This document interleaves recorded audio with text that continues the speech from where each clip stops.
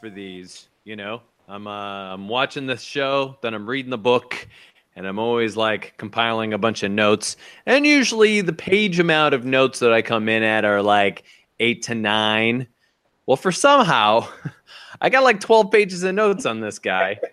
So I don't even know what that means, but I'm shocked. That's all I can say. Hi, everybody. My name's Matt. Welcome to The Brothers Trek About.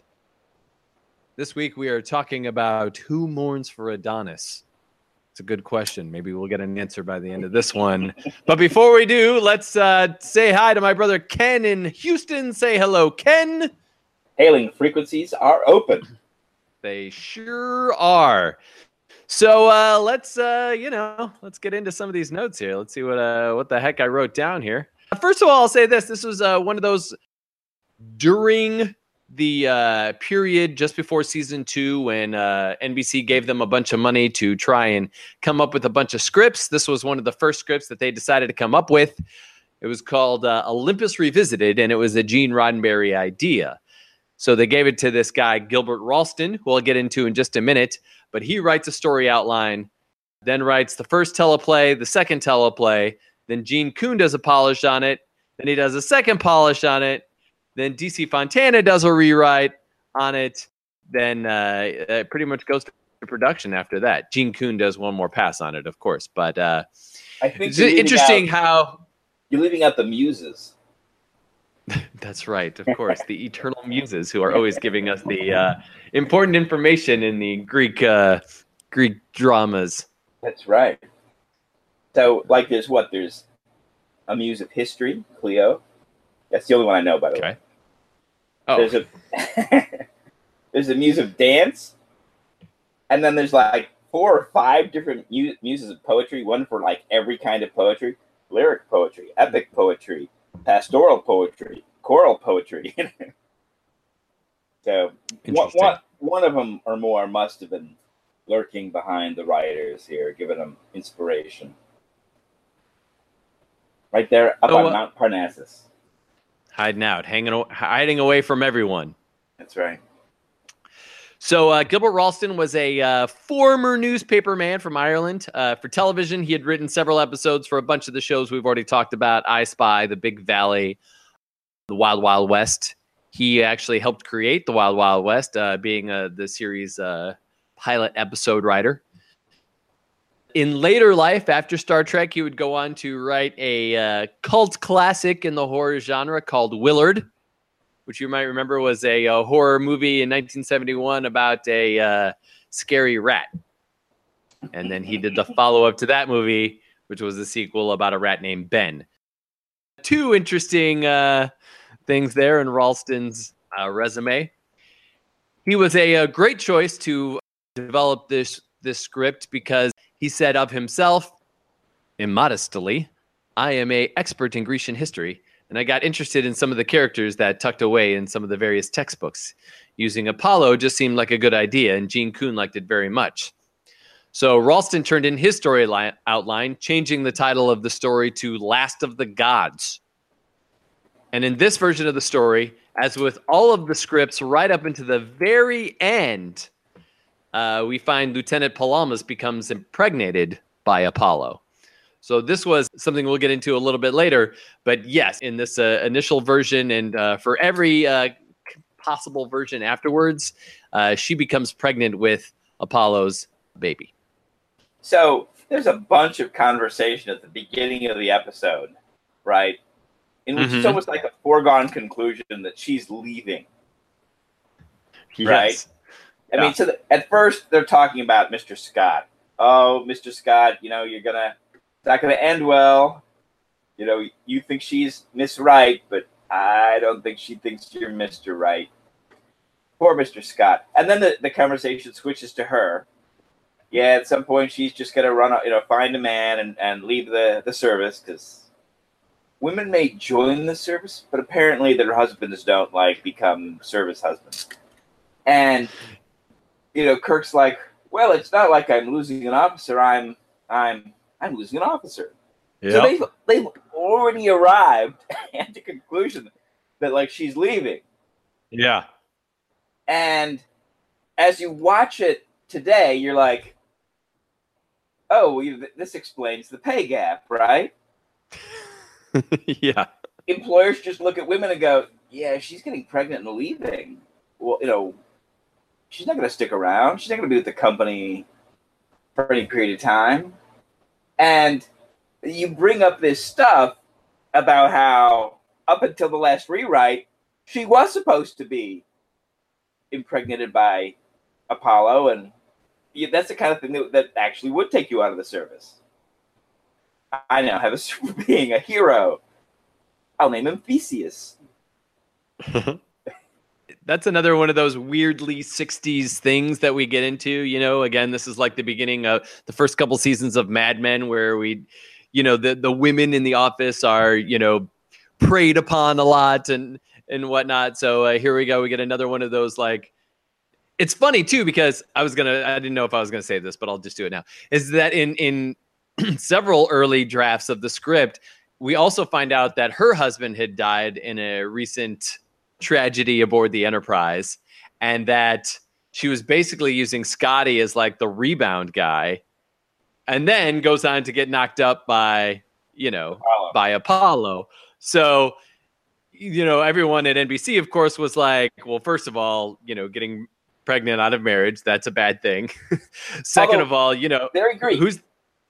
Well, that's true. It is very Greek.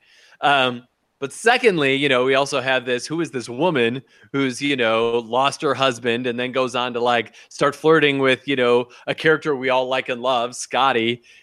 It's like, this woman seems like a tramp. She doesn't seem like somebody who we, is the perfect ideal of what a 60s woman would be or whatever, So it's very interesting how this episode treads upon all of those weird 60s women are very different and do very different things than what men do, compared to how things are today. But we see where it all comes from, which is funny because, again, speaking of Mad Men, I had a friend of mine who tried to watch the first season of Mad Men and was just and this is a guy who was so offended by what was going on, he couldn't go on with the rest of the show. To which I was like, no, but the point is you watch what happened then and you go, oh, well, thank God we've come so far. Right, yeah. And how much further we may have to go, So, one of the conceptions of progress, and progress is a core idea to Star Trek, is that when you look back, it's not very pleasant, because you're like, this is a messed up thing that they did. And so they're constantly making statements in Star Trek about how the current era is primitive and back. We don't have money. Oh, you silly. Or we don't do that. That's, barbaric and, way in the past. We stopped doing that in the 22nd century. Or, whatever the thing is, right? They're always putting in context that they are now the more advanced future. And if you actually have progress, you can't help but do that. But look back at your fathers and your grandfathers, your great-grandfathers, and go, they were messed up because they didn't have X, Y, or Z. So Robert Justman really loved this episode. He said he felt like it was going to be a cerebral story, a complete change of pace for Star Trek. He thought that that's going to be awesome.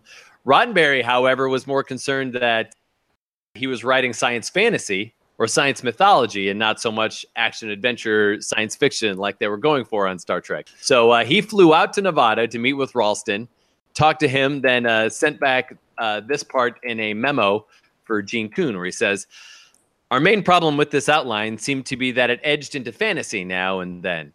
My meeting with Gil consisted of mainly finding a firm inner logic for the story, which emphasized that these gods were merely an unusual life form. So that's interesting.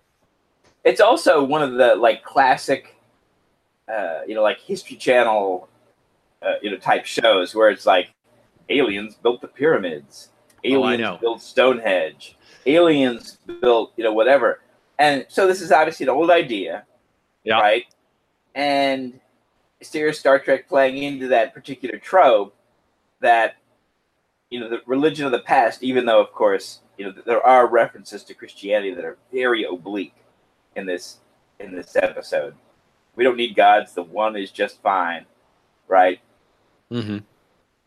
Which I thought was an interesting line. Well, again, I think, like, Roddenberry left to his own devices would leave it out, right? Yep. But it's the 60s, so there's kind of be, some affirmation of the social world. Well, hold on. Before we go on, I'll just, because this is my next note. Gene Messerschmidt at NBC Broadcast Standards wasn't bothered by the fantasy, but the controversy. She requested that the religious aspects be treated with dignity and good taste, and that Caroline's pregnancy be not treated lightly or as commendable. So there we go. We got NBC stepping in again to be like, be careful where you tread, guys. Be careful where you tread. Who was that? She was Gene Messerschmidt. She was the head of Broadcast Standards. Right. And so, as you often find, and it makes sense that the head of Broadcast Standards would be a woman. Because frequently, you look at the Old West, the men basically bring aggression and violence. They bring no civilization. They don't bring rules. Right? Right. It's a free-for-all. And then it's the women who bring the rules. So, we could sit here and go, it's weird that they treated women differently, right? Right. But a lot of those rules weren't they weren't being imposed by men. They were being imposed by women. And then men were embracing the rules as the way to win. Just as it was in the Old West.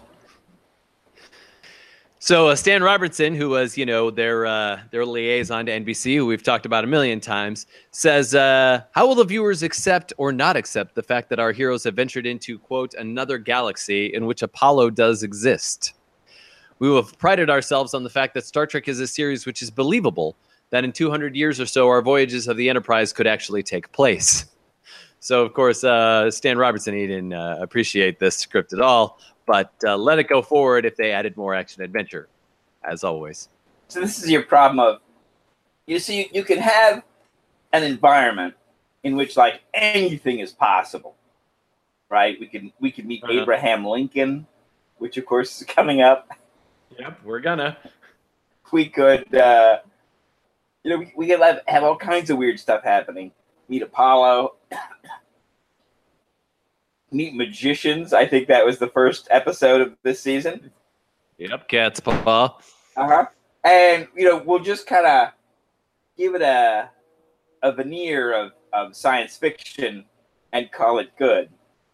And a little bit of that adds, some interest and flavor, and you'd call that, I think, speculative fiction, right? So there is this interesting kind of science fiction-y problem of what if Earth was visited by aliens? And, of course, there are episodes of Star Trek, one with, I think it's called The Apple, in which Kirk destroys the dragon-shaped, supercomputer that's being worshipped as a god by primitive people on a planet. We have we've also already seen before. Yeah. Well, I mean, but here you're dealing with this. They're primitives and they worship the thing, right? As opposed to Landru, where they're just like, but he provides us with peace and meaning. And we'll get in Next Generation the Mintakans, and Picard is worshipped as a god. And so Star Trek deals with both sides of this problem of when spacefaring people show up in primitive societies. How else do you interpret that? You don't go, oh, look, they're spacemen who have technologies and science far beyond ours. You go, they're gods. We knew you were out there. Now here you are. Nice to meet you.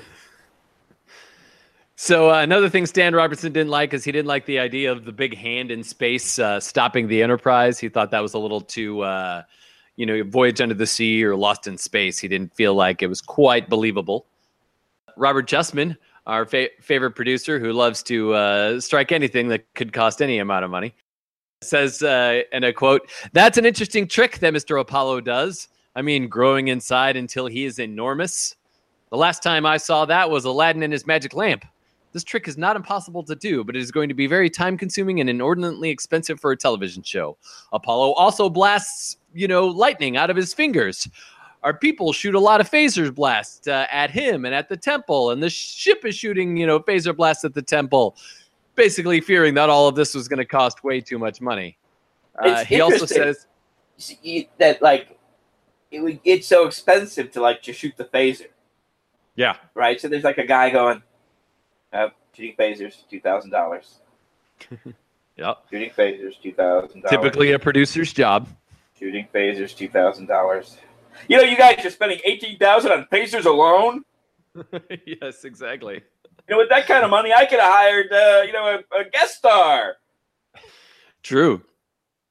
So he ends that memo with this, with parts of the temple crumbling and disappearing, and our people continuing to fire, Apollo growing and expanding in size. Tell you what, I'm just going to turn in my resignation and go off to the South Seas, and then Gulf Western will find out about the cost of this show and renege on the whole purchase of the studio, because it was at this. Right? If you remember movies from the 80s, Paramount Pictures was actually bought by Gulf Western.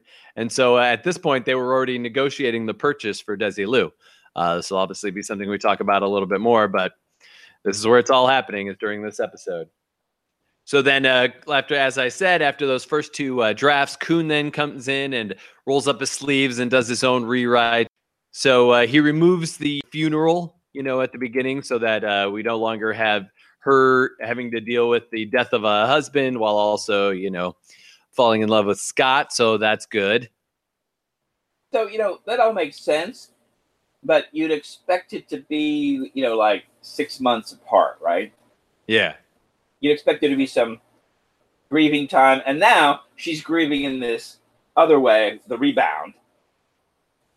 Right. But if you do the funeral at the beginning of the show, it's you feel like it's hours, right? I mean, right. Well, wait, that just happened. Even if you put the little, chyron at the bottom that says 6 months ago, people, the mental thing you walk away with is one scene she's burying her husband, the next scene she's hitting on Scott.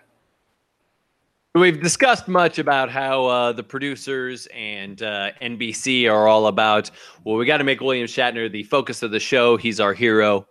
So in a note, I should have written down who wrote this one. I think that this is a Roddenberry note, but maybe I'll remember in the middle. Oh, no. Yeah, this is a Roddenberry note.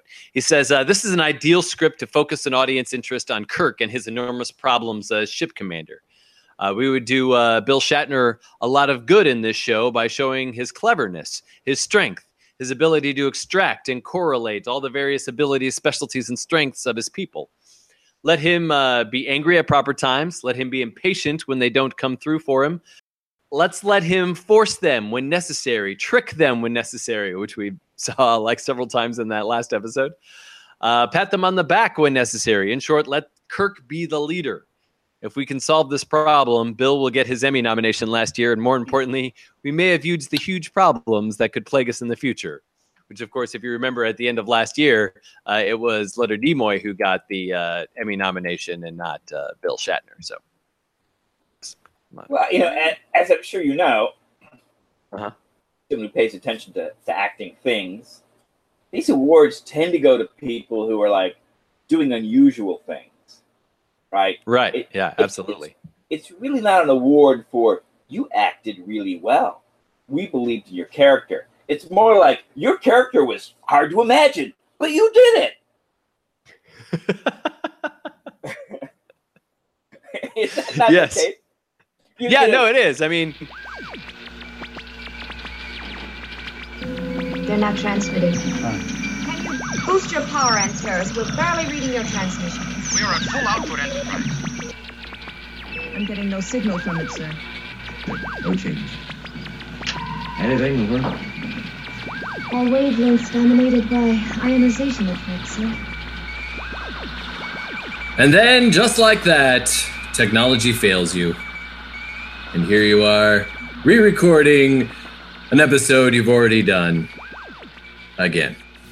Recording it 3 weeks later. Yay! So hopefully picking up right where we left off, we're going to be talking about Michael Forrest here. He's the guy who played Apollo in this episode. He says that someone called Craig Noel, who was the head of the Old Globe Theater in San Diego, he described the character. So they wanted to know if there was an actor there who could fill this bill. So he told them about me, and it was interesting because I went in, I think, 3 times for the interview. They wanted a British actor to begin with, and they actually, that was me saying that, not him.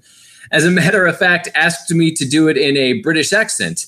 They felt that the British idiom would sound better in terms of the language. And I said, I don't think it would be wise for me to try that for this particular role, but I can give you sort of this mid-Atlantic theater speech. So they told me to read it again, and I did it that way. And then I was asked back again to read it for somebody else. And it seemed to me that they really weren't sure what they wanted, but eventually they cast me. So that's how that went.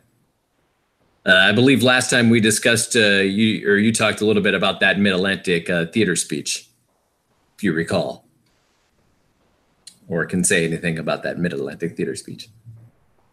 Yeah, so it's a dead dialect. So it used to be something that people learned, especially if they were, a little bit educated. In other words, it's a function of going to certain kinds of schools, prep schools, and it disappeared in the middle of the 20th century. So if you go back and watch old movies, you can hear that guy saying, train crash on the 12, and so forth. He's speaking that way. You hear it in newsreels. You hear it in movie versions of newsreels. There are some celebrities who spoke that way, and there are old actors who spoke that way and had became such a part of their speech. When James Cagney, am I right? Probably. Come and get me. Yeah, his is probably part of the natural core of where that came from, but he's not, at least when he's doing a gangster. Yeah. Doing the kind of, I went to prep school version of that accent. Who is Katharine Hepburn? Had it. Oh, Katharine Hepburn, yeah. Mm-hmm. Bill Buckley had a version of it. He also spent some time in the South, which slowed his speech down. But his particular way of, making vowel sounds, I think, was very that kind of mid-Atlantic. So actually, he and Leonard Nimoy actually knew each other because they had Actually, he and Leonard Nimoy knew each other. They had appeared together in the critically acclaimed 1966 movie Death Watch. So he was a pretty busy guy, but he really wanted the role of Apollo pretty badly. And he said, I thought this was a pretty good script. He said, I'd studied Shakespeare for years, he says, worked at the Shakespeare Festival in San Diego, and done Shakespeare throughout the country. So when I saw this role, I was like, this is the kind of thing that's closest to my heart. I could see dimensions in the character, a character bigger than life, a major kind of force. And the script had this kind of tragic ending that was pure Shakespeare, he said. Plus, if you want to be considered for that new Oedipus Rex they're planning. Right, exactly. What better than to have played a Greek god? Here's how good I look in a toga. So Leslie Parrish, she's the one who plays the lieutenant here who falls for Apollo. She got cast thanks to Joe D'Agosto, who she had worked with Roddenberry on The Lieutenant. And prior to arriving here, appeared in 2 episodes of The Wild Wild West, one of which she appeared playing a green-skinned space traveler, which is weird. For her work on the big screen, she was in 1963's For Love or Money. She was nominated for a Golden Globe as the most promising female newcomer, even though she had appeared in many popular movies before this, including The Manchurian Candidate in 1962. And her first starring role on the big screen was playing Daisy May in the movie musical adaptation of the Broadway show Little Abner, which I did in college, which is funny. We get Johnny Mercer. Oh, really? Johnny Mercer did the book. I did not know that. Yep. That would be why the lyrics are so clever in that show. That's right. Let's see, John Winston here, who plays Lieutenant Kyle all the time. He gets moved up from the transporter room and gets assigned to the bridge here. Gets to talk to Spock a couple of times. That's fun. And then Eddie Paskey as Lieutenant Leslie gets to take Chekhov's place, both of which names we have heard a couple of times before in the past. So, and we may have talked about this briefly in the earlier part of this episode before we had to come back and retag all of this. An idea that lasted up until filming was where Lieutenant Parrish's character, Caroline, was impregnated by Apollo, apparently during one of those fade-out scenes that happens in this episode. But what a fun concept that would have been to deal with, right? I mean, especially if, as we always wished, the show was non-episodic. You know, if in a couple episodes down the road she discovers she's pregnant and then we all have to deal with it, as opposed to like finding out in the final 5 minutes and then barely having any time to deal with it and then maybe never seeing her again. So maybe it's a better thing that got nixed. But of course, NBC Standard and Practices says, ooh, no, that's too controversial. This whole out of wedlock thing is not right. No intercourse out of marriage. That would be wrong. Especially for Greek gods who never did that kind of thing. No, exactly. No, that's not in any classical literature anyway. Leslie Parrish goes on to say this about these two characters, Apollo and her character, the lieutenant. The sadness of these characters was vivid. The feelings that we had were so honest and intense. I never considered myself a method actor, but when I got something like this, it just poured my heart and soul into it. For an actress, it was beautiful, beautiful opportunity, but the tragedy of it really struck me, and I felt that they really loved each other. And the decision of what we, the Enterprise crew, decided to do in the end was the right one, but just agonizing. It was painful for me, and that last scene together, when we were crying, but we were really crying. I always wonder about stuff like this. I mean, being an amateur actor myself, which of course, aren't we always the judgiest, but I don't always think that as an actor, just because you're feeling it on stage, it doesn't always mean that it's going to translate well on screen. Because in my opinion, it doesn't quite translate here for me at the end of this episode. You think that's the, I don't know, close-ups or between movie and television? I think that's part of it. I think that, and I don't know, and maybe it's just because, too, I sort of don't emotionally get invested into Star Trek. You know what I mean? Because there's not a lot of episodes where emotion takes over. So maybe that just has something to do with it. And I don't know. That's a good question. We just met this lieutenant. You know, so that's true. Maybe if it was Uhura or somebody else. There's that scene at the end when Adonis has got all of weather pouring into... most emotional moments so far have been the death of McCoy. That was apparently affecting. Yeah. Now, of course, I don't know exactly where this fits in on the timeline, but I think this is the beginning of season 2, right? Yeah. Yeah, so we started with Amok Time, or no? The one where... No, Cat's Paw was the first one. Okay. At some point soon, we'll have, we'll visit the first broadcast episode where the Spock goes through Ponfar, and I think that's an emotionally arresting, intense episode as well. But those are characters; they're part of the trio. You know, they're the ones that we're most invested in. We see them every episode, and so when stuff happens to them, we really get into it. Whereas Lieutenant of the Week, I mean, it would almost be more affecting if, like, Lieutenant Kyle died. Yeah, right. Something happened to him, you'd be like, wow, he's been sitting there, you know, somewhere on the ship every episode, and he got wonked. Oh man, that's messed up. So then there's that scene at the end where Adonis has all sorts of weather pouring into where our poor lieutenant is sitting. You're saying they were in Texas. Yes, exactly. You never know what's going to happen in Texas. Suddenly the weather changes at the drop of a hat. But that part of the production schedule, they called it the Rape of the Wind. That seems appropriate there. Parrish had this to say about that scene. That was a really, really violent scene, and it was hard to do. The giant fan they used was a monster. I don't even think they called it a fan. They had some other name for it. It was like 10 feet around. It was huge. I think that there were like 3 of them. I mean, I was just taking a pounding.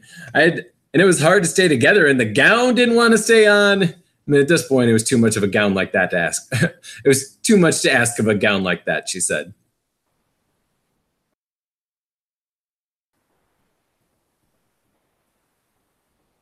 Say as well, in those days you had to be careful because the censors were very strict. You couldn't do certain things. In fact, you won't believe this, but I had to take the hair off of my chest because evidently gods don't have hair on their chests. I've never seen a real god. Have you? I don't know what they have, but apparently it's not hair on their chest. So Mark Daniels finally wraps this one. He's 1 day behind schedule. Up to this point, he had been almost picture perfect when it came into getting his episodes in on time and on schedule. But unfortunately, because of some of the technical shots they had to do, and with the giant fan and with him growing large and all of these shots, he unfortunately fell a day behind. Not good. Mark Daniels said this: 6 days is not a very long time to do an hour show. You could barely get it done if everything went right. So if one element goes sour, where are you? It's just incredible and impossible. And the miracle is that anything worthwhile comes out of it is amazing.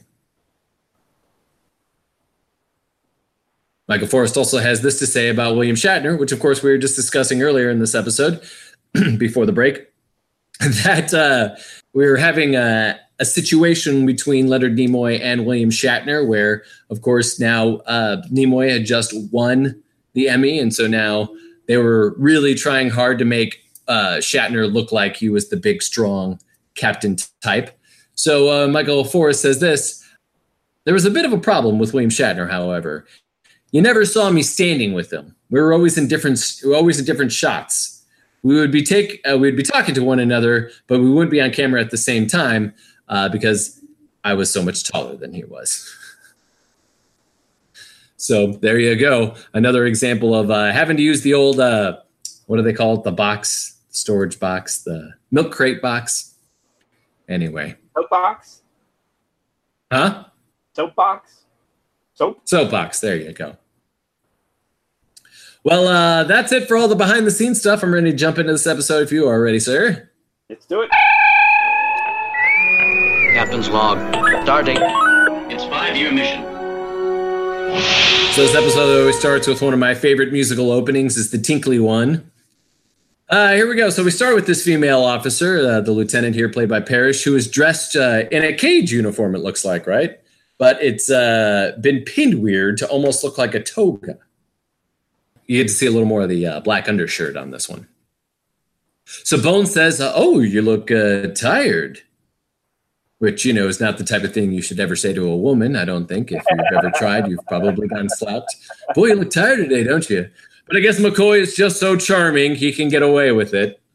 So Scotty says, oh, I know what'll help you. Oh, there I go with the Irish accent again. He says, I know what'll help you. Why don't we go for a little bit of coffee? That would be great. Which Kirk does it like a 180, looks over his shoulder like, what is he? Is he asking her out? Like, what's happening here? So I know my jokes are already treading a little bit of water here, but the show itself then goes a little overboard too, because Bones says that he doesn't like Scotty dating Caroline. Kirk asks, why? And Bones says, well, she's going to go off and find somebody to be with, and then she's going to quit the service.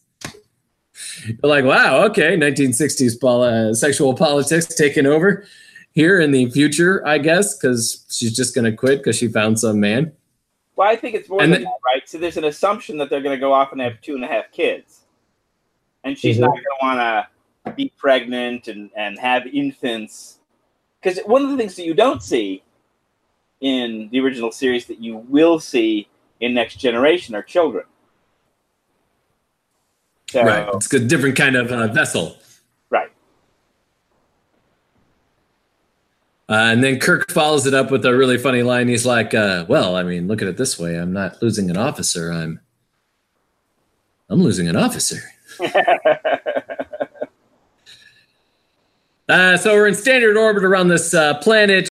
Kirk tells cartographic to get their details ready here. Then and sensors pick up no life forms on Pollux 4 here. We know it's a Class N planet.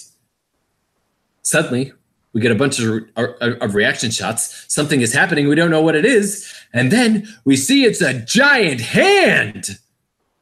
Is it opening here? Is it waving? We don't even know. We know that it is. We know that it is pure energy, and it seems to be grabbing at the ship. And then it does. And the ship can't move as we go to credits. We come back, stardate 3468.1. They try rocking the ship backward and forwards to try to get out of the hand's grip. It doesn't happen. It's only energy. Then they try to repel the hand. And then Spock says, oh, there's something interesting happening over on Scanner 57. So they go to Scanner 57, put it up on the big screen, and it's a man. And he's got like a olive branch in his hair. But I don't know if he's here for good or not. He's wearing laurel. A laurel. Oh, there you go. There you go. That makes more sense for the end of the episode. He says, you have made me proud for leaving the fields and the dales of home. Kirk's like, who are you? What are you doing? Get us out of this. Then we'll talk. Apollo says, it's been 500 years. Have you learned no patience? Kirk says that, hey, we are armed. We can defend ourselves. Apollo says, oh, you're just like your fathers, Agamemnon, Hector, and Odysseus. Never mind the history lesson, says Kirk. Then Apollo says, you will obey me, or I shall close my grip like this. And sure enough, external pressure begins to build on the hull. As much as they try and compensate, nothing works. Kirk calls it off. He says, you won, you won. Apollo says, that was your first lesson.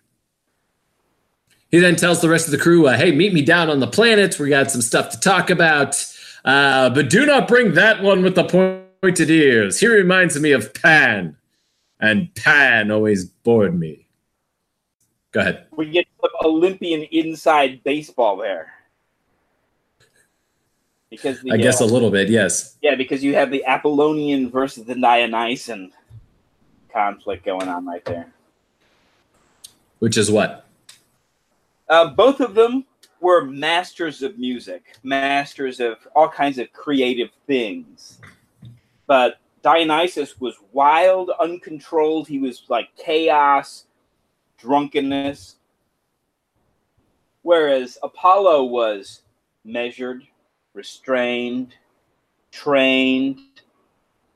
Art as a craft to which you practice, years and years. You practice long time. You don't just like, I'm going to sit down and sculpt something and you just whack on the stone and, oh, look, there it is. But, there certainly are arts where you could just kind of get up and just go, like dancing or to a certain extent music. You see you've got a pipe and you're kind of just, it's not like playing the organ or, something complicated, harpsichord. So Dionysus represented this kind of wild, chaotic approach to art. And Apollo represented the practiced, measured, restrained approach to art. And there are stories of them having contests. Amazing. Well, I know in college, Dionysus was always the Greek god of theater. That was the way we always used him. And yet, of the muses, right? One of them is theater, and there's out of them, like 6 of them are different kinds of poetry. So one of them is theater. And the muses followed Apollo. So they were in his camp. Ah, gotcha. Well, I mean, I guess if you think about it, like, theater, any kind of, it is a measured thing, right? It does actually follow much more the Apollo thought because you're rehearsing and you're going over it, you're being you got rehearsals all the time and you're working on blocking and, dialects and all those things. And that's when Mel much more measured. The muse of theater is helping you out, giving you the inspiration. Right. Rather than giving in to your primal instincts and all that wine. So Kirk and Bones get ready to beam down. Spock says, "Are you sure you should go?" And he says, "Well, we have to go. Otherwise, we'll be a crushed eggshell where the ship used to be." So they beam down there. Now Caroline, the lieutenant, is here. We find out that she is a history and anthropology officer. And McCoy says, "We're going to need all of those things." Apollo shows up, announcing to his children how much he has awaited this moment. Kirk then goes to question mode right away. Just typical Kirk. "Oh, you've been to Earth, or you know about Earth." Apollo says, "Of course I have, back in the day, many millions of years ago," he says. Meanwhile, Bones and Chekhov start scanning everything. Bones is scanning Apollo himself. Chekhov is trying to, get a lay of the land, find out what's going on here. This is where he finally announces, too, that he is Apollo. Scanners indicate that he's just a normal humanoid, says Bones. Apollo then sees Caroline. Ooh. Calls Earth still the home of the most beautiful women. And then Scott looks at her like, oh, great. How am I going to be able to compete with Apollo? I'm just a crummy engineer. Look at this guy. He's like a god and stuff. Oh, well, poor Scott. Never going to find the love of his life, is he? Apollo then informs them that they shall never leave the planet again. Kirk tries to contact the ship, but not only does his communicator not work, but Apollo also says that their transportation system no longer works either. "You will stay here and worship me," he demands. Kirk says, "Boy, you have a lot to learn about humans." Apollo then says, "Oh, I can show you a thing or two about a thing or two," and he grows 20 feet high, and then says, "Welcome to Olympus." Commercial. Back at it, we're on the ship here, and Uhura can't reach the away team. We don't know what's happening. Back on Olympus, Apollo disappears. All of a sudden, it's like he's worn out or something. McCoy says, to coin a phrase, fascinating. Kirk starts breaking down the mystery, but Bones can offer no answers until he studies the readings more. He doesn't get instant answers, I guess, anymore from his... Caroline then breaks down Apollo for us, but nothing seems very helpful. Both Chekhov and Scott agree that it would take an immense amount of power to do everything that we've seen so far. But what's the source and how do we stop it? Kirk then asks the question that everybody else is thinking. Could this really be Apollo? So then the question I ask is, would Kirk really think that this could be Apollo, or would he think that it's a trick?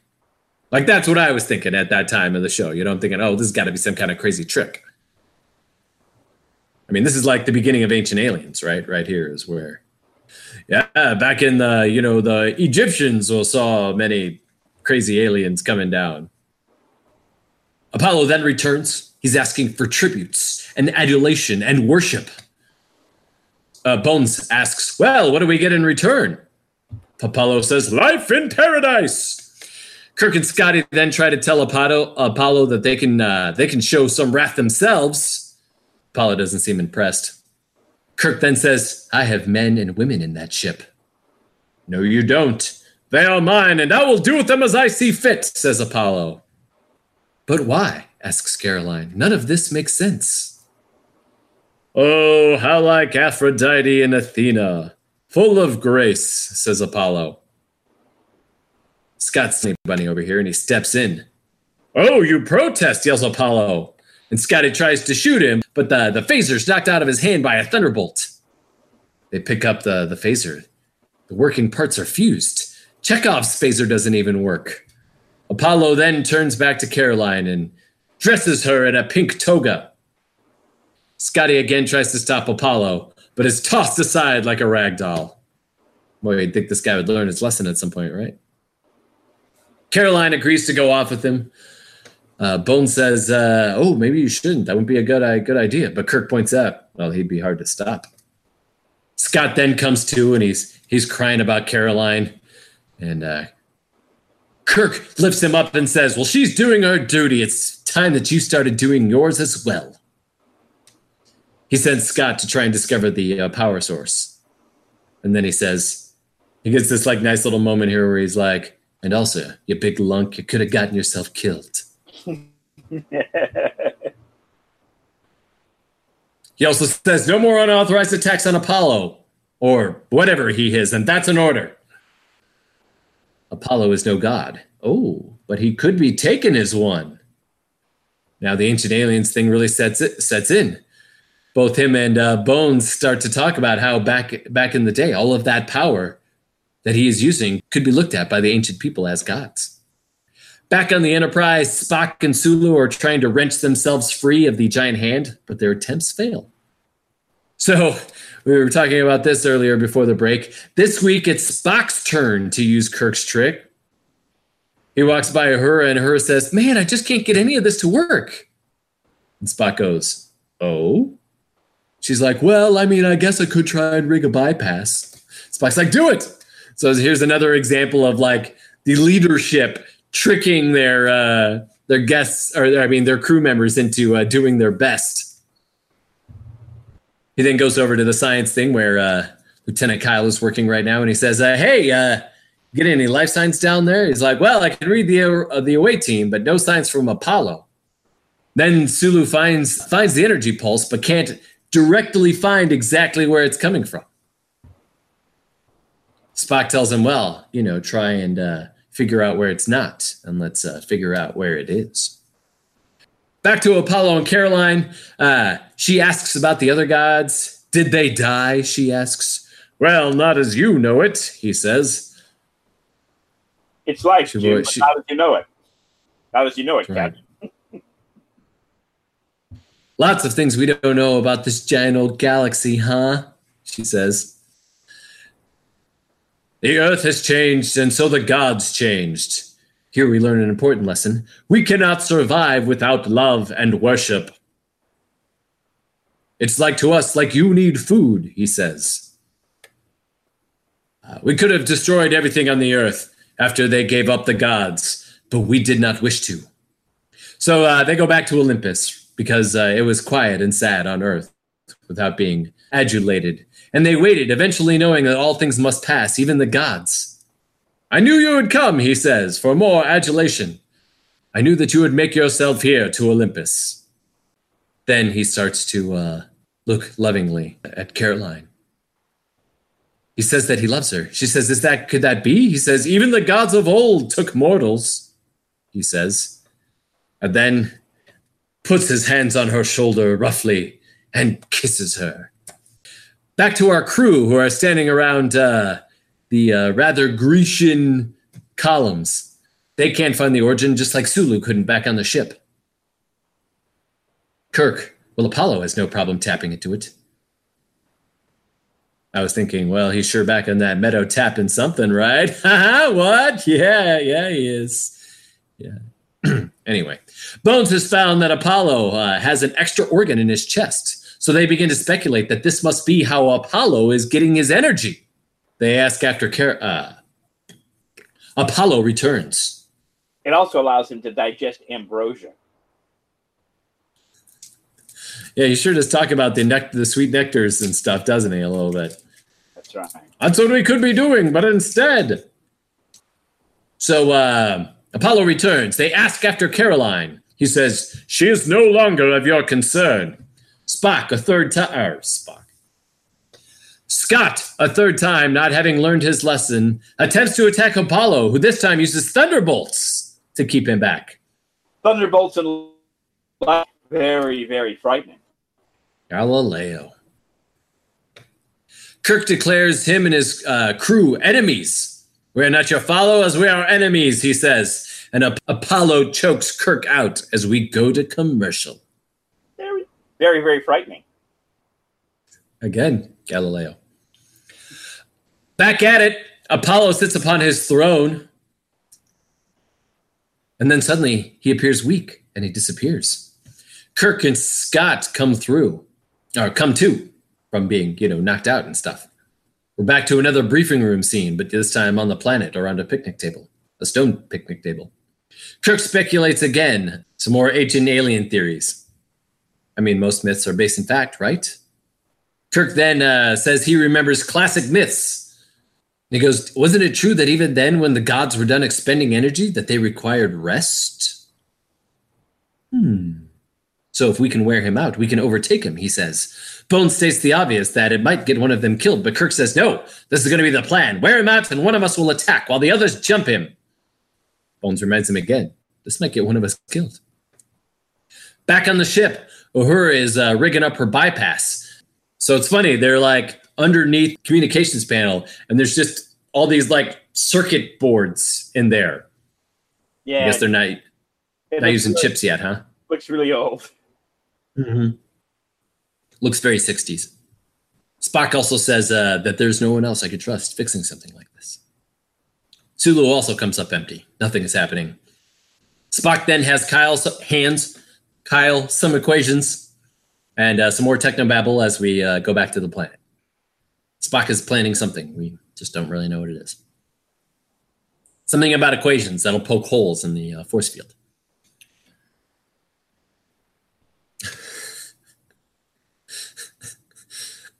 Also wrote, Technobabbly might have been a better name for this podcast. Apollo then, back on the planet. Apollo then tries to break up the crew who are sitting talking amongst themselves. I know you're trying to overthrow me, he says. 5,000 years ago, your tricks may have worked, says Kirk, but we've come a long way. Mankind has no need for gods. One will suffice, he says. Interesting. A mention of one god here on Gene Roddenberry's very agnostic television show. It's true. We won't see this again until Bread and Circuses. Also interesting, too, because this was an NBC problem. They were worried about the whole god thing. And initially, Kirk actually says, we don't need gods. But NBC was like, no, can we just mention one god or something? Because I don't like the idea of you guys talking about no gods. Apollo thinks he asks for so little. But you can have eternal life here, he says. This again is our crew not having the agency that they so want, right? Star Trek trope number 1, it seems like. I feel like we keep hitting on it over and over again. True. Don't take away their agency. But they will self-destruct. The crew then turn and begin laughing at Apollo. You're nothing. You are stupid. You are a bad man. Caroline then tries to tell them to stop. She feels bad for Apollo. Looks like we're about to get another silly Star Trek female who can't think beyond the love of her man. But instead, we don't, because as Kirk rushes him trying to say, we are tired of your fireworks. Apollo is about to rain down his wrath when Caroline actually steps in between them and says to Apollo, a father does not destroy his children, she says. We can worship you. Or how can they worship you if you hurt them, she says. So actually, we get a strong woman here. The problem is that the boys left her out of the plan, right? So she accidentally stops Kirk's plan, and Kirk's a little bit pissed about it. Well, you should have brought her in. I know you don't know if you can trust her, but... Well, she was also missing for, like, parts of the planning stages. That's true. I guess they really couldn't tell her the plan in front of Apollo. That really wouldn't work. Well, unless he doesn't understand Pig Latin. Then they totally could have. You're right. They could have gotten away with it. Caroline steps forward saying, Apollo knows so much love. Don't hurt them. Apollo then demands that everyone from the ship be beamed down. Kirk asks if Apollo will supply the sheep and the wool and the houses. He says, no, we will have to dismantle your ship. Well, that doesn't sound good. It doesn't sound like anything either Scott or Kirk would want, the dismantling of the Enterprise. No. He then disappears again. Scott says, we have to do something. Kirk says, well, we were until our brave lady stepped in and saved us. Kirk then says he's got one more plan up his sleeve, but it depends on the lieutenant's loyalty. Otherwise, they better get used to herding goats. Back to Apollo and Caroline. Apollo says that man thinks that they have progressed so far, but no, all things will be provided for. There is an order to this universe, and I am going to bring it back, he says. Men is sheep. Even listening to this, Caroline can't help herself and kisses Apollo again as we go to commercial. And by commercial, I think we mean that they have more sex. Seems what going to black means back in the 60s. Back to it. Kirk is still unable to reach the ship, and then Caroline enters. What's happened to her? We have to find out. Kirk says, I'll find out. Chekhov says, maybe I should assist, sir. Kirk says, how old are you? 22. Then I better handle it. That's a funny little scene. The body language between them and everything is great. It's something worth looking at. But even, we just talked about it in our recent podcast on Thunderball. But of course, even in the movies, in which you kind of have obvious sexual overtones, Bond and his femme fatale, the one who betrays him. Yeah. There's a lot of cutting away, and we're just hinting at things, and so it's not like TV was so far behind other kinds of media. Yeah, that was Fiona, the redhead. Mm-hmm. And then also with Domino, too, there's when they have sex when they're scuba diving. Remember, you at one point were like, they had cut a scene where the bikini floats up. They were like, no, that's too far. We can't take it that far. Bubbles. We can't go any further than bubbles. That's right. You know what we mean. Kirk approaches Caroline. Caroline says she has a message from Apollo. And it's much like we've heard before of like, just, hey, if we worship him, he'll give us everything we want. Kirk says, all right, Lieutenant, you can come down from Mount Olympus. We've got work to do. She's like, what? What do you mean? Kirk then asks her to spurn Apollo. She initially rejects the idea. But Kirk says, reject him and we can move on. Accept him and the entire crew is stuck here. But she continues to sing Apollo's praises. He's kind and he wants the best of us. And he's so lonely. So Kirk says, give me your hand. We're human. We have the same backstory. Our mission is to all of humanity. Then suddenly she says, he's calling me. And off she goes, but not before Kirk gives her the, you've got your orders, Lieutenant. Back on the ship, Uhura's bypass worked. Somehow fixing the hardware fixed this problem. Oh, maybe Apollo's energy field was directing itself at one part of the communication device, and so they just bypassed the communication device. That must have been what they did. Or maybe they realized that he was using eddy currents, and if they fluctuated the frequency, they could bypass the eddy currents. That's right, exactly. Because everything ultimately comes down to the fluctuation of the eddy currents. Kirk then and Spock get to talk. They've pinpointed the energy focus. Spock says, is there a structure somewhere near you? Kirk says, yeah. So it's the temple, the Grecian columns, where the power emanates from. Kirk tells them to take aim and wait for my order. We have to know where Apollo is. Scott asks them to wait until Caroline gets back. We don't know what's going to happen. He's crazy. She might get killed. Kirk agrees to wait, but he wonders if we can trust Caroline to do her duty.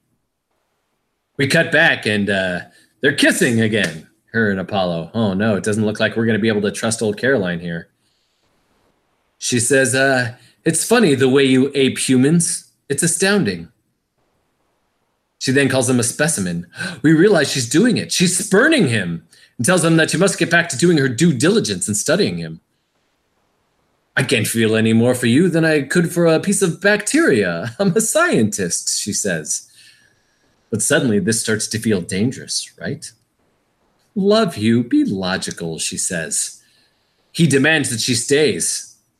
Oh, is this your secret to loving women? The thunderbolts you throw, she says. Caroline then walks away, and Apollo raises his hand as he provokes thunder and lightning.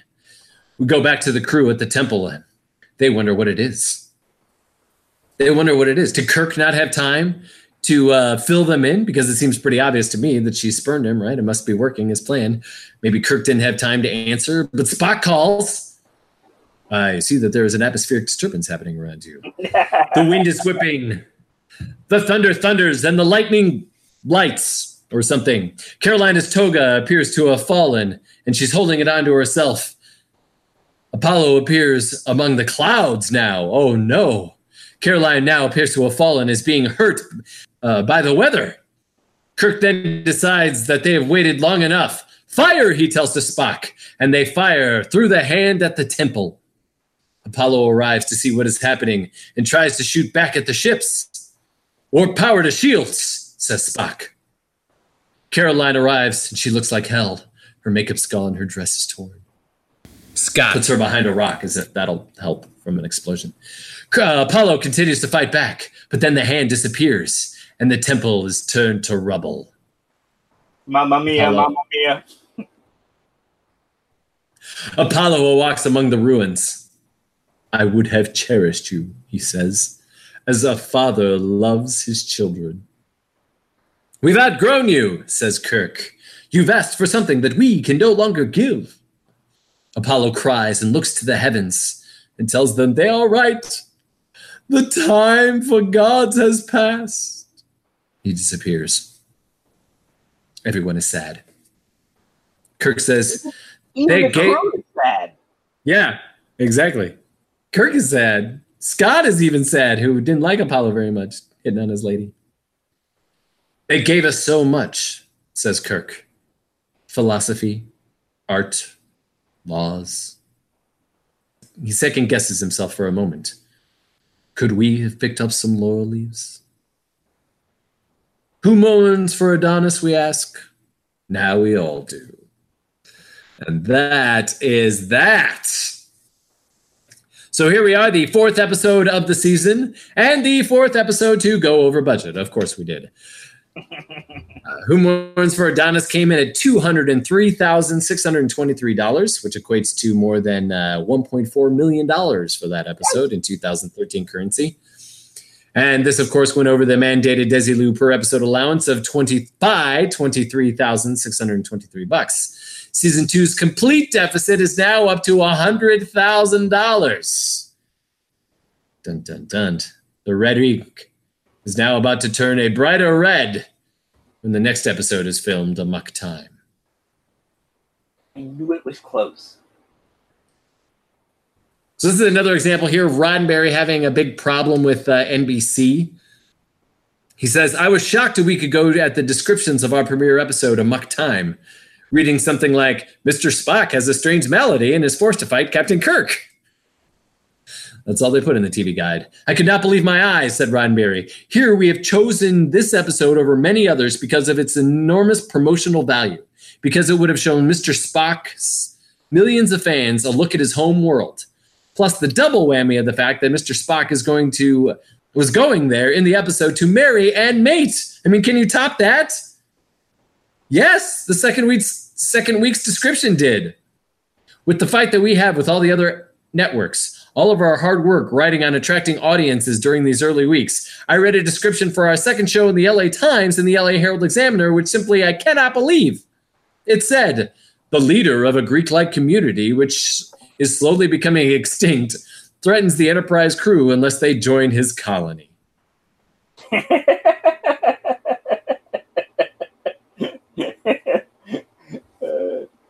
I think somebody watched it at fast forward.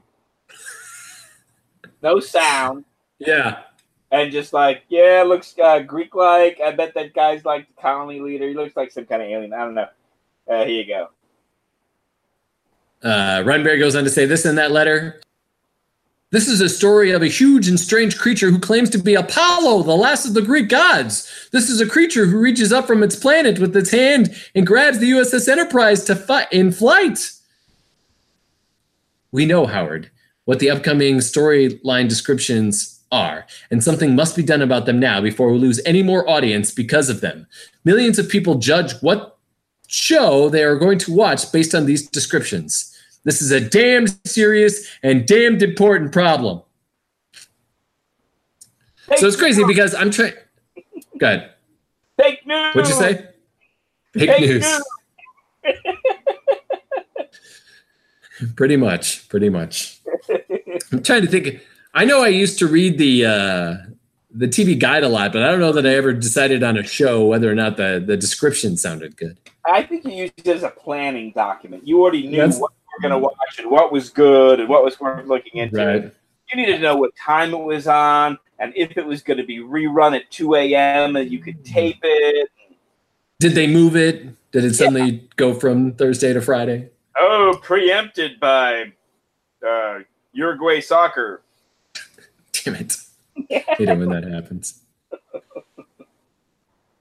So, in another funny story, Jimmy Doohan dated Leslie Parrish for a little bit. He said, I met her in the show and dated her a couple times.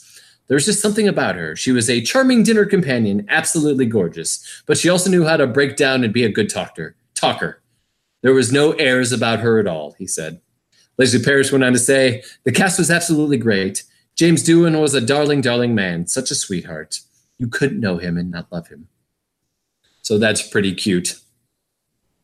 And that's it. That's all that I've got on that episode of Who Mourns for Adonis. Again, the answer is us. So sad. Anything else about this episode we need to hit before we wrap it up, sir? No, I believe we've covered the bases. Love it. Well, that's it then. As always, my name's Matt, coming to you from Austin. What's next week's show? I should know that. Insert next week's show here. You mentioned it. It's Spock Goes Home. I will consult. Computer. Exactly. It is a muck time. Yeah, there you go. Sorry. Okay, well, great. Well, that is it. Another fine episode of the show. Hope you all enjoyed it. Next week, a muck time. We're finally getting there. We thought it was the first episode. Nope, it's the 5th episode. Little did we know. But we got lots to talk about on that. So everybody, please tune in for that. It's going to be exciting. As always, I'm Matt, coming to you from an Austin. Not the Austin. It's just an Austin. Coming to you from Austin. And as always, is my brother, Ken. Say goodbye, Ken. Live long and prosper. As always, you can find us on Apple Podcasts, Stitcher Radio, SoundCloud, YouTube, anywhere you want to. We'll be there. There you go. And hey, we will see you all next week.